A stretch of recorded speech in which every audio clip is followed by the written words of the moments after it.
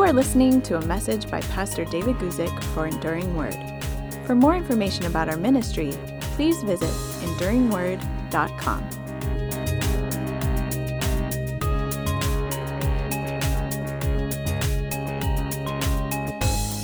Hi everybody, David Guzik here for our weekly question and answer time. And today I'm dealing with questions that have come in either in response to videos or on social media or whatever. A lot of times I find it a lot easier and more beneficial for other people to answer these questions on video rather than typing out an extended reply in the comments and such. So if you ever leave a question on YouTube response or in social media, make sure you check back on the YouTube channel because I'll attempt to get to your question another time on a video. So here's the questions we're dealing with today. And today we're going to lead off with a question about dealing with stubborn sins. Now that's not exactly what the questioner titles his question, but I think you're going to see that that's what it really deals with. So let's talk about this dealing with stubborn sins. And this one's from Mike. He says this: Hi, Brother David. So happy to have found this channel. I have a friend who's a born-again believer that is telling me he has no conviction over smoking a little pot at night to relax. I got saved 20 years ago and to this day have regular relapses. The last one lasted a year. When I am smoking, and what he means by that is when I'm smoking pot, it is the first thing I think of in the morning and the last thing I do before I go to bed. God is so gracious, but tells me I need to overcome this because he cannot work through me to do his will. Is it biblical that someone can be saved and not be convicted about a sin that so ensnares me? God bless you. All right, well, Mike, thank you so much for your question. I'm glad you wrote. Hope I can give you a good response. And again, let me get back to your specific question. Your specific question was this: is it biblical that someone can be saved and not be convicted about a sin that so easily ensnares? Well, really, Mike, what you're talking about here, and let me respond to the question, is you're talking about the issue of conscience. Conscience. You know, conscience is that thing within us that tells us right or wrong. And here's the thing that we understand biblically. We understand biblically that our conscience is not sovereign. This is true not only in a born-again man or woman, but also in someone especially who is not born again. In other words, we can't only go by our conscience. Now, in many places in the Bible, you'll find this in 1 Timothy chapter 1, verse 5, and you'll find it in many other passages in the New Testament. It talks about somebody having a good conscience. So certainly the conscience can be good and can work just the way God intended to. In other words, when we do something sinful, which, by the way, I want you to know, I regard smoking marijuana as something sinful. I have a whole video on it. Look it up in my YouTube video library where I deal with the question. And the reason why, I'll just get to it very quickly, the reason why I consider it to be sinful is that the entire purpose of smoking marijuana is to have an altered effect, an altered consciousness. It's not done for the taste. It's not done for that. It's because in some way it impairs, it infects. That's the entire purpose. In contradistinction to alcohol, which can be received in moderation without it having an effect on somebody. Okay, but that's a whole nother issue. If you really want to know what I think about that, go to that YouTube video. Okay, now back to this. About the conscience. It's possible, of course, to have a good conscience. The New Testament talks about that. It's possible to have a pure conscience. 1 Timothy chapter 3, verse 9 speaks about that. But please remember this. The Bible also talks about having a weak conscience. That's in 1 Corinthians chapter 8, verse 7. It talks about having a seared conscience, and that means damaged through burning, a conscience that has been damaged. That's in 1 Timothy chapter 4, verse 2. The Bible talks about having a defiled conscience. That's in Titus chapter 1, verse 5. Hebrews chapter 9, verse 14 speaks of a conscience that needs to be cleansed. Hebrews chapter 10, verse 22 speaks of an evil conscience. So what I'm just trying to say, Mike, you can't just let conscience be your guide, and you can't just say, well, I'm not convicted of this, not at the moment, or not in a severe way. It must be okay. No, this speaks to the fact that we need to have our minds renewed. As it says in Romans chapter 12, verses 1 and 2, we need to be transformed by the renewing of our mind. Okay, so our conscience, even as believers, it's not sovereign. Okay, number 2, understand this, is that, Mike, you are convicted. The very fact that you write the letter and how you write it, you are convicted about this. Now, you may not be convicted to the degree that you should be, and I understand that, and I understand how that causes you concern. But Mike, you are convicted about this. If you had no conviction in your heart that this was something wrong, you would have never written to me in the first place. You know that you're in bondage about this. You know that even if theoretically something was okay for somebody else to do, you know this isn't for you because the Holy Spirit has spoken to your heart about this on this particular point. So Mike, I don't want you to go around thinking that your conscience doesn't speak to you at all about this. You are convicted of this, and that's why you're troubled about it. You see, here's the thing, is that our transformation as believers is real, but it's in process. And it's not going to be completed until we are resurrected and glorified with Jesus Christ. And until that day, there's going to be that mixture within me that I am truly born again, but there's also something fleshly within me that loves sin. You see, even as a believer, sometimes I love sin. But do you know how I know I'm truly a believer? Because I hate that I love sin. That's a mark of being born again. Sometimes it's within my flesh to love sin, but then even at some point, I hate it that I love it. And this is a mark of being born again. And Mark, I'd say to you, this evidence, the fact that you're troubled about this, shows that Jesus Christ is real in your life and he's working. So here's my advice to you, especially regarding having your eyes, this trouble with a stubborn sin. Mark, I'd say to you, get your eyes on Jesus. Draw close to him. I've experienced in my own life, and I've talked to many believers about this through the years. They ask this question, why hasn't God given me victory over this sin yet? They have a sin that's troubling them. It's stubborn. And listen, there may be a lot of very practical things to do to learn how to walk in holiness. The best thing to have is to have up-close pastoral counsel with somebody who really knows your life and you can be honest with and to some degree accountable with. All that is important. But look, when I meet believers who are troubled over the idea, why hasn't God given me victory over this? Maybe there's new or different things for you to do, but that's not where it begins. It begins with simply drawing closer to Jesus. You see, I want to suggest to you a possibility that maybe you feel that victory hasn't come over this sin yet because maybe God has even bigger priorities in your life right now. Maybe God has even bigger priorities in your walk with him. I mean, isn't that at least possible? That sometimes the things we think are the most important things that God wants to deal with in life. Maybe we think, okay, I've got this stubborn sin that I keep falling into, this temptation I keep giving, and I think that's the biggest thing. Where really what God wants to deal with first is maybe some area of love in my life, maybe some area of unforgiveness that I need to grant to somebody else. You see, sometimes we can get a little misguided or even confused. We think we know God's priorities for him working in our life better than he does. So put your focus on Jesus. Follow hard after him. Keep walking in those basic disciplines of the Christian life. Read your Bible. Pray.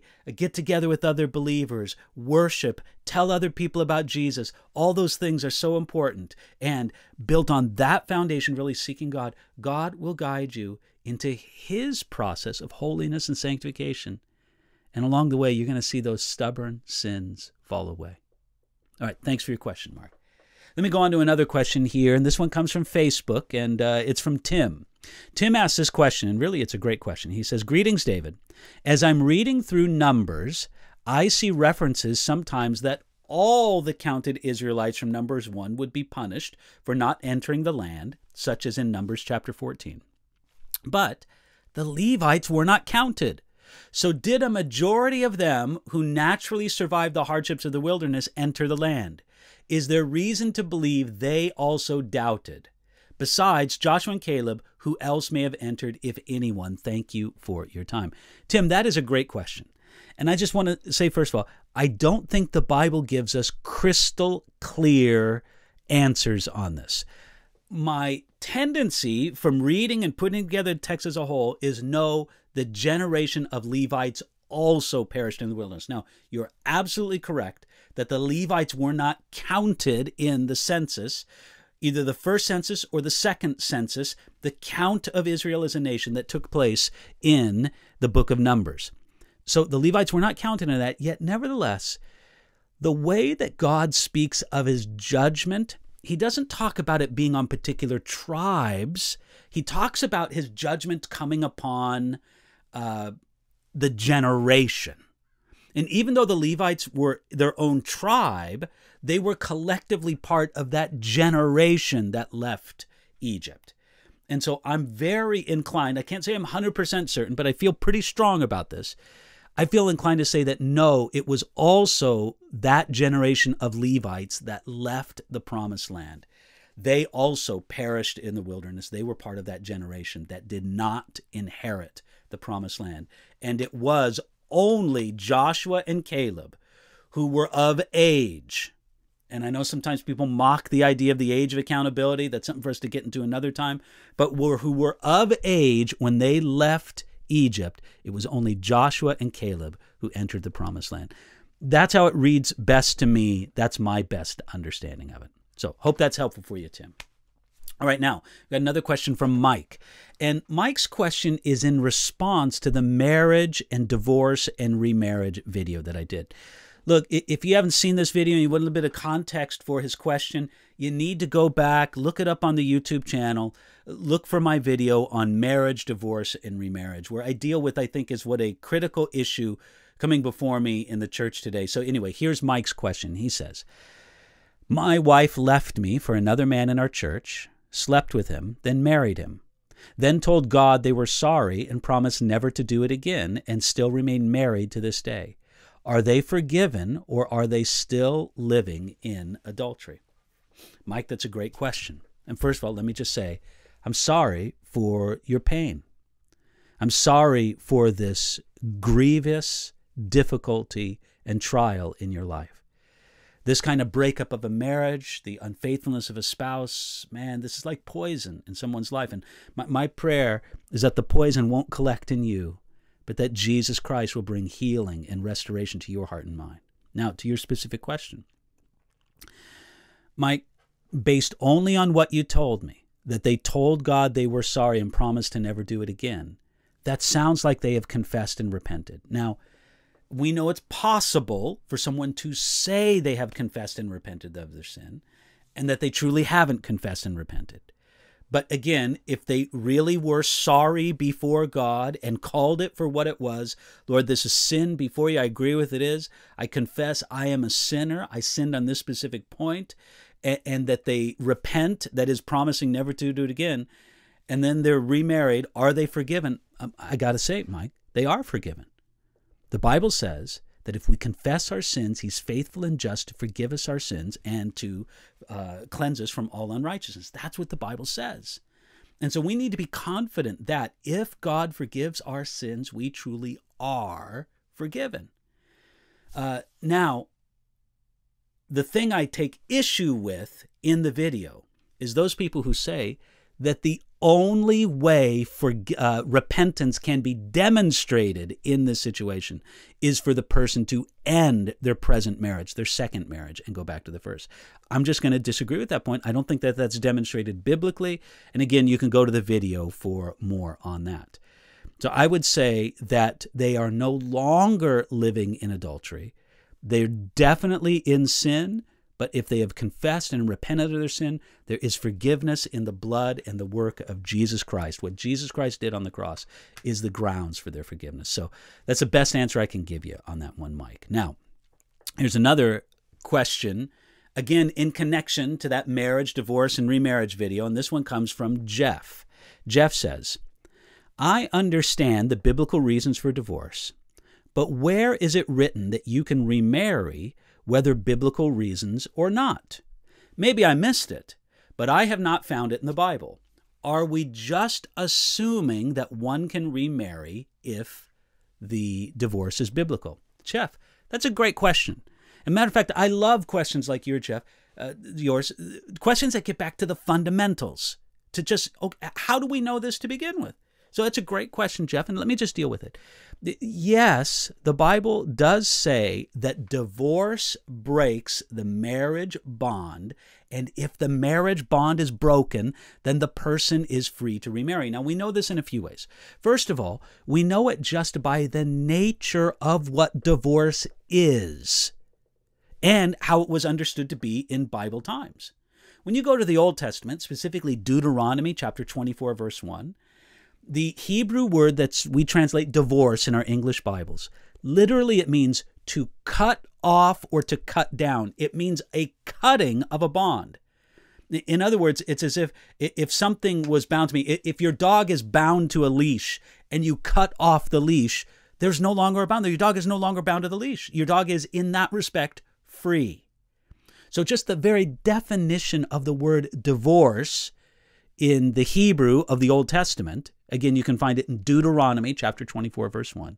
That means that the marriage bond is broken. Then, when you come to the New Testament, when Jesus speaks about divorce and remarriage, and marriage more specifically, in Matthew chapter 19 with the religious leaders, the ancient Greek word that he used means, or excuse me, that the questioners used when they talked about divorce, the word they used for divorce back then, it means to set free, to release, to let go. That's the root meaning of that word, apoleisai. It means to set free, to release, let go. So the very definition of divorce means that a person is no longer obligated to a marital bond and they're free to remarry. And this makes the distinction in the Bible between divorce and separation. Separation is where two people are still under their marital bond, but they just don't live together anymore. Divorce is where the marital bond is broken and one or both of them are free to remarry. Now, again, you got to watch the video to get the whole thing, whether a divorce is biblical, whether or not God recognizes it, but that's the fundamental principle. We also draw it from one other place I want to emphasize here on this one, Jeff. It's that in 1 Corinthians chapter 7, verse 39, Paul gives this principle. Again, 1 Corinthians 7:39. A wife is bound by law as long as her husband lives. But if her husband dies, she is at liberty to be married to whom she wishes, only in the Lord. Now, I understand that that is speaking about a marriage bond that's broken by death. Okay? We understand that. But the same principle is used throughout 1 Corinthians chapter 7 in regard to whether or not a person is bound to a marital vow. In 1 Corinthians chapter 7, verse 15, it says this, "But if the unbeliever departs, let him depart. A brother or a sister is not under bondage in such cases, but God has called us to peace." Again, notice that terminology, bondage or bound. It's used throughout 1 Corinthians chapter 7. You see, here's the principle. Either a person is bound to a marriage covenant or they are not bound to a marriage covenant. Paul uses that terminology all throughout 1 Corinthians chapter 7. And it makes perfect sense understanding the definition of divorce in the Old Testament, the definition of divorce in the New Testament. And basically what it means is that if a divorce is recognized by God, a person is free. They're not commanded by any means, but they're free to remarry in the Lord because the marriage bond is broken. Hope that's helpful for you there, Jeff. All right, let's go on to the next question. Tess has a question in response to a previous question and answer video. Tess asks this question. She says, "Please clarify because I'm a little bit confused. God hates sin. Therefore, why did God allow Satan to have access to heaven?" All right, in that previous question and answer video, I dealt with the idea that the best indication we have from the Bible is that at the present time and in Bible times, Satan has access to heaven, that his access to heaven will later be eliminated. That seems how it lays out in God's plan. There's different opinions about this among Christians, but that's how it seems to make sense to me and many others. Now, her question is specifically this. Why is it that God allows Satan to have access to heaven? Because isn't God holy and he can't allow sin in his presence? Here, this is what I have to remind you of, is that many times we as preachers, I've been guilty of this, almost every preacher has been guilty of this at some time or another. We've been guilty of this idea that we speak in theological shorthand and our statements aren't precisely correct theologically. So, when a preacher says, God is so holy, he can allow no sin in his presence, and therefore that's why you have to, have Jesus Christ pay for your sins because of his work on the cross, which is an absolutely true idea. But the idea that God is so holy, he can't allow sin in his presence, that's not exactly true. Satan is in the presence of God. It's not like God will explode if there's sin in his presence. God can, if his purpose is, if it's in his plan, if it furthers his plan in the age, God can allow sin in his presence. Listen, Jesus was completely God and he walked among sinful people. It's not like you're talking about, in some science fiction thing, matter and antimatter that can exist at the same time. So God can allow sin in his presence. It's just that in the way that he resolves things in his plan of the ages, there will be ultimately no sin in his presence. So I hope that's helpful for you. And I'll move on to the next question. Here's a question from Jason. Jason asked this question. Thank you, Pastor, for answering my question. Now it's clear in my mind. I have another question. Is Satan only in one particular place at a time? Example, if he's in Toronto right now, then will he have to travel going back to Japan? Okay, Jason, I think that's a great question. Now, he has a second question. We'll talk about that in a moment. But Jason's first question is this. Is Satan bound by time and space? Can he only be in one place at one time? And Jason, the answer to that question is yes. Yes. Satan is a finite being. He's a created being. He can only be in one place at one time. If he is, and I don't know why we're picking on Toronto, that was in your question, Jason, but if he is in Toronto, then he can't be physically present in Japan. Now, that's true, but let me explain it to you this way. The Bible seems to indicate to us that Satan has what the book of Revelation calls his angels. He has a team. He has a whole group of fallen angels, demonic spirits that are organized and ranked and put in particular aspects of work. So Satan himself can only be present at one place at a time. But he has a network, so to speak, that can extend throughout the world. And so through that network, he can influence, he can tempt, he can oppress, he can do whatever he does. But he himself can only be at one place at one time. So again, Satan is a finite being. He's a created being. He is not a god on any level. Well, I'll take it back. He's called the God of this age, but certainly he's not a true God on any level. So many times, now this kind of gets back to the previous question, where I explained that we sometimes speak as preachers in theological shorthand where people understand our meaning, but we're not exactly correct. Listen, this is true when we speak of Satan, and let me explain to you what I mean. Because Satan is a created being who can only be in one place at a time, we'll say, oh, well, Satan was tempting me this. Satan was tempting me. Brothers and sisters, I got to say, Satan is not going to waste his time on David Guzik. Not directly, not personally. He's got much bigger things and people to attend to. There is probably not a single person listening or viewing this video who has ever been directly dealt with by Satan. Now, indirectly you have, because you've been dealt with by demonic spirits or whatever in his network. But again, directly, no. So are we speaking exactly, precisely true if we say Satan was tempting me, the devil was tempting me? No, not exactly true, but he is and was doing it through his network of fellow fallen angels, demonic spirits that are organized under his command. So, hope that answers your question, Jason.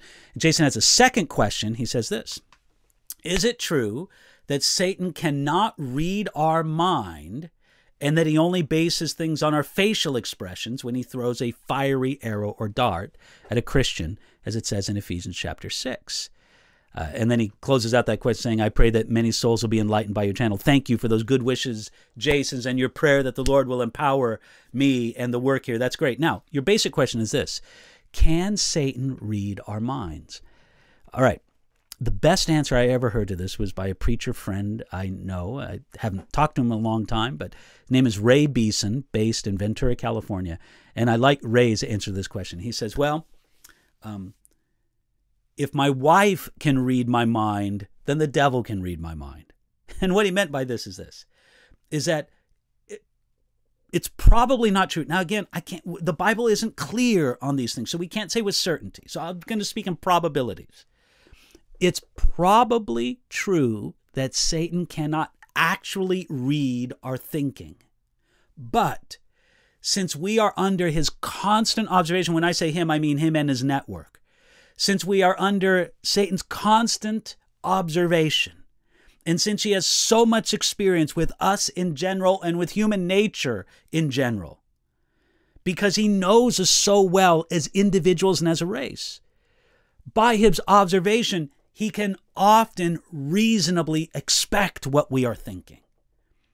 So I kind of lean on the side to say that Satan cannot actually read our mind. I think that's something that belongs to God alone, to the Spirit of God alone. But he can reliably and often effectively anticipate our thinking just by outward observation, just like your wife can do that, or someone else who knows you very well. So there is a sense in which Satan can read our mind, but only from this power of outward observation and tremendous experience with the human race. Jason, that's the best way I would answer that question. I hope that's been helpful to you. And I think we got one more question to deal with on today's video. This is from Jean. Jean asks this simple question, although it's not a simple question. It's a short question, but not a simple one. She says this. What if the heads of your church give a woman authority to pastor a church? Now, I don't know if Jean is asking this in specific response to a video, because I have a video. It's on my teaching series through 1 Timothy.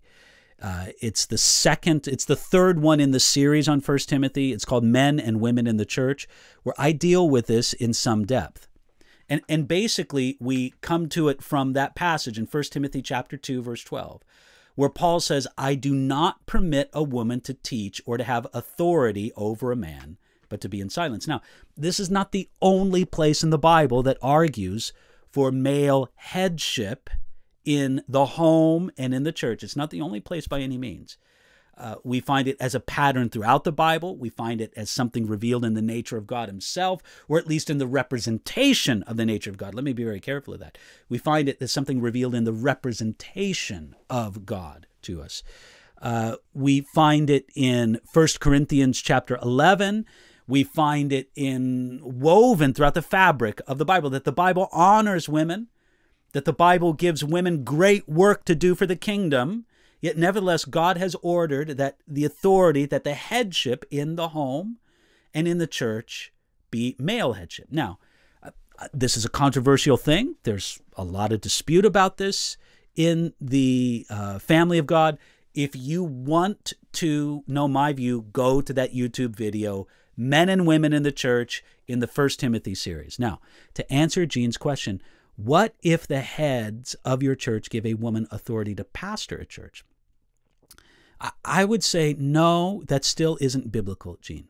I understand it's kind of coming at it at more of a biblical way, but the authority to pastor over a congregation, if that authority is fundamentally unbiblical, according to so many passages in the Old and New Testaments, if that leadership over a congregation, that particular position, if that isn't God's will, then it doesn't matter if a church declares it to be God's will.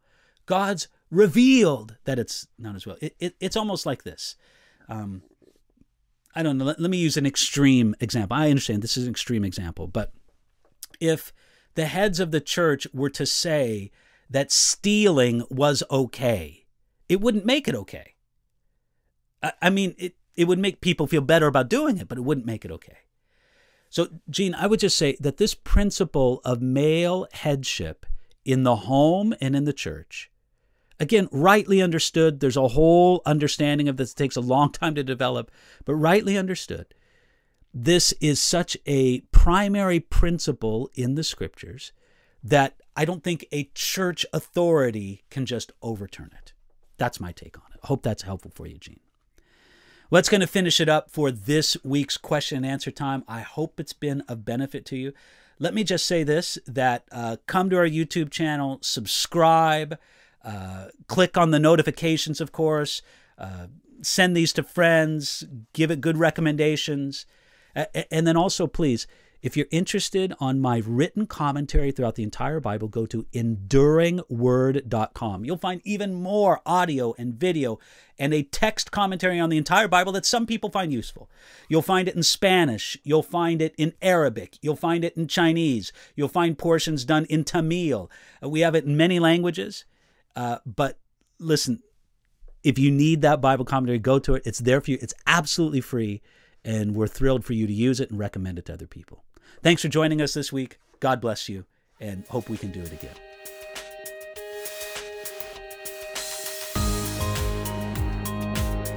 You've been listening to a message by Pastor David Guzik for Enduring Word. For more information about our ministry and how to grow in your relationship with Jesus, please visit enduringword.com.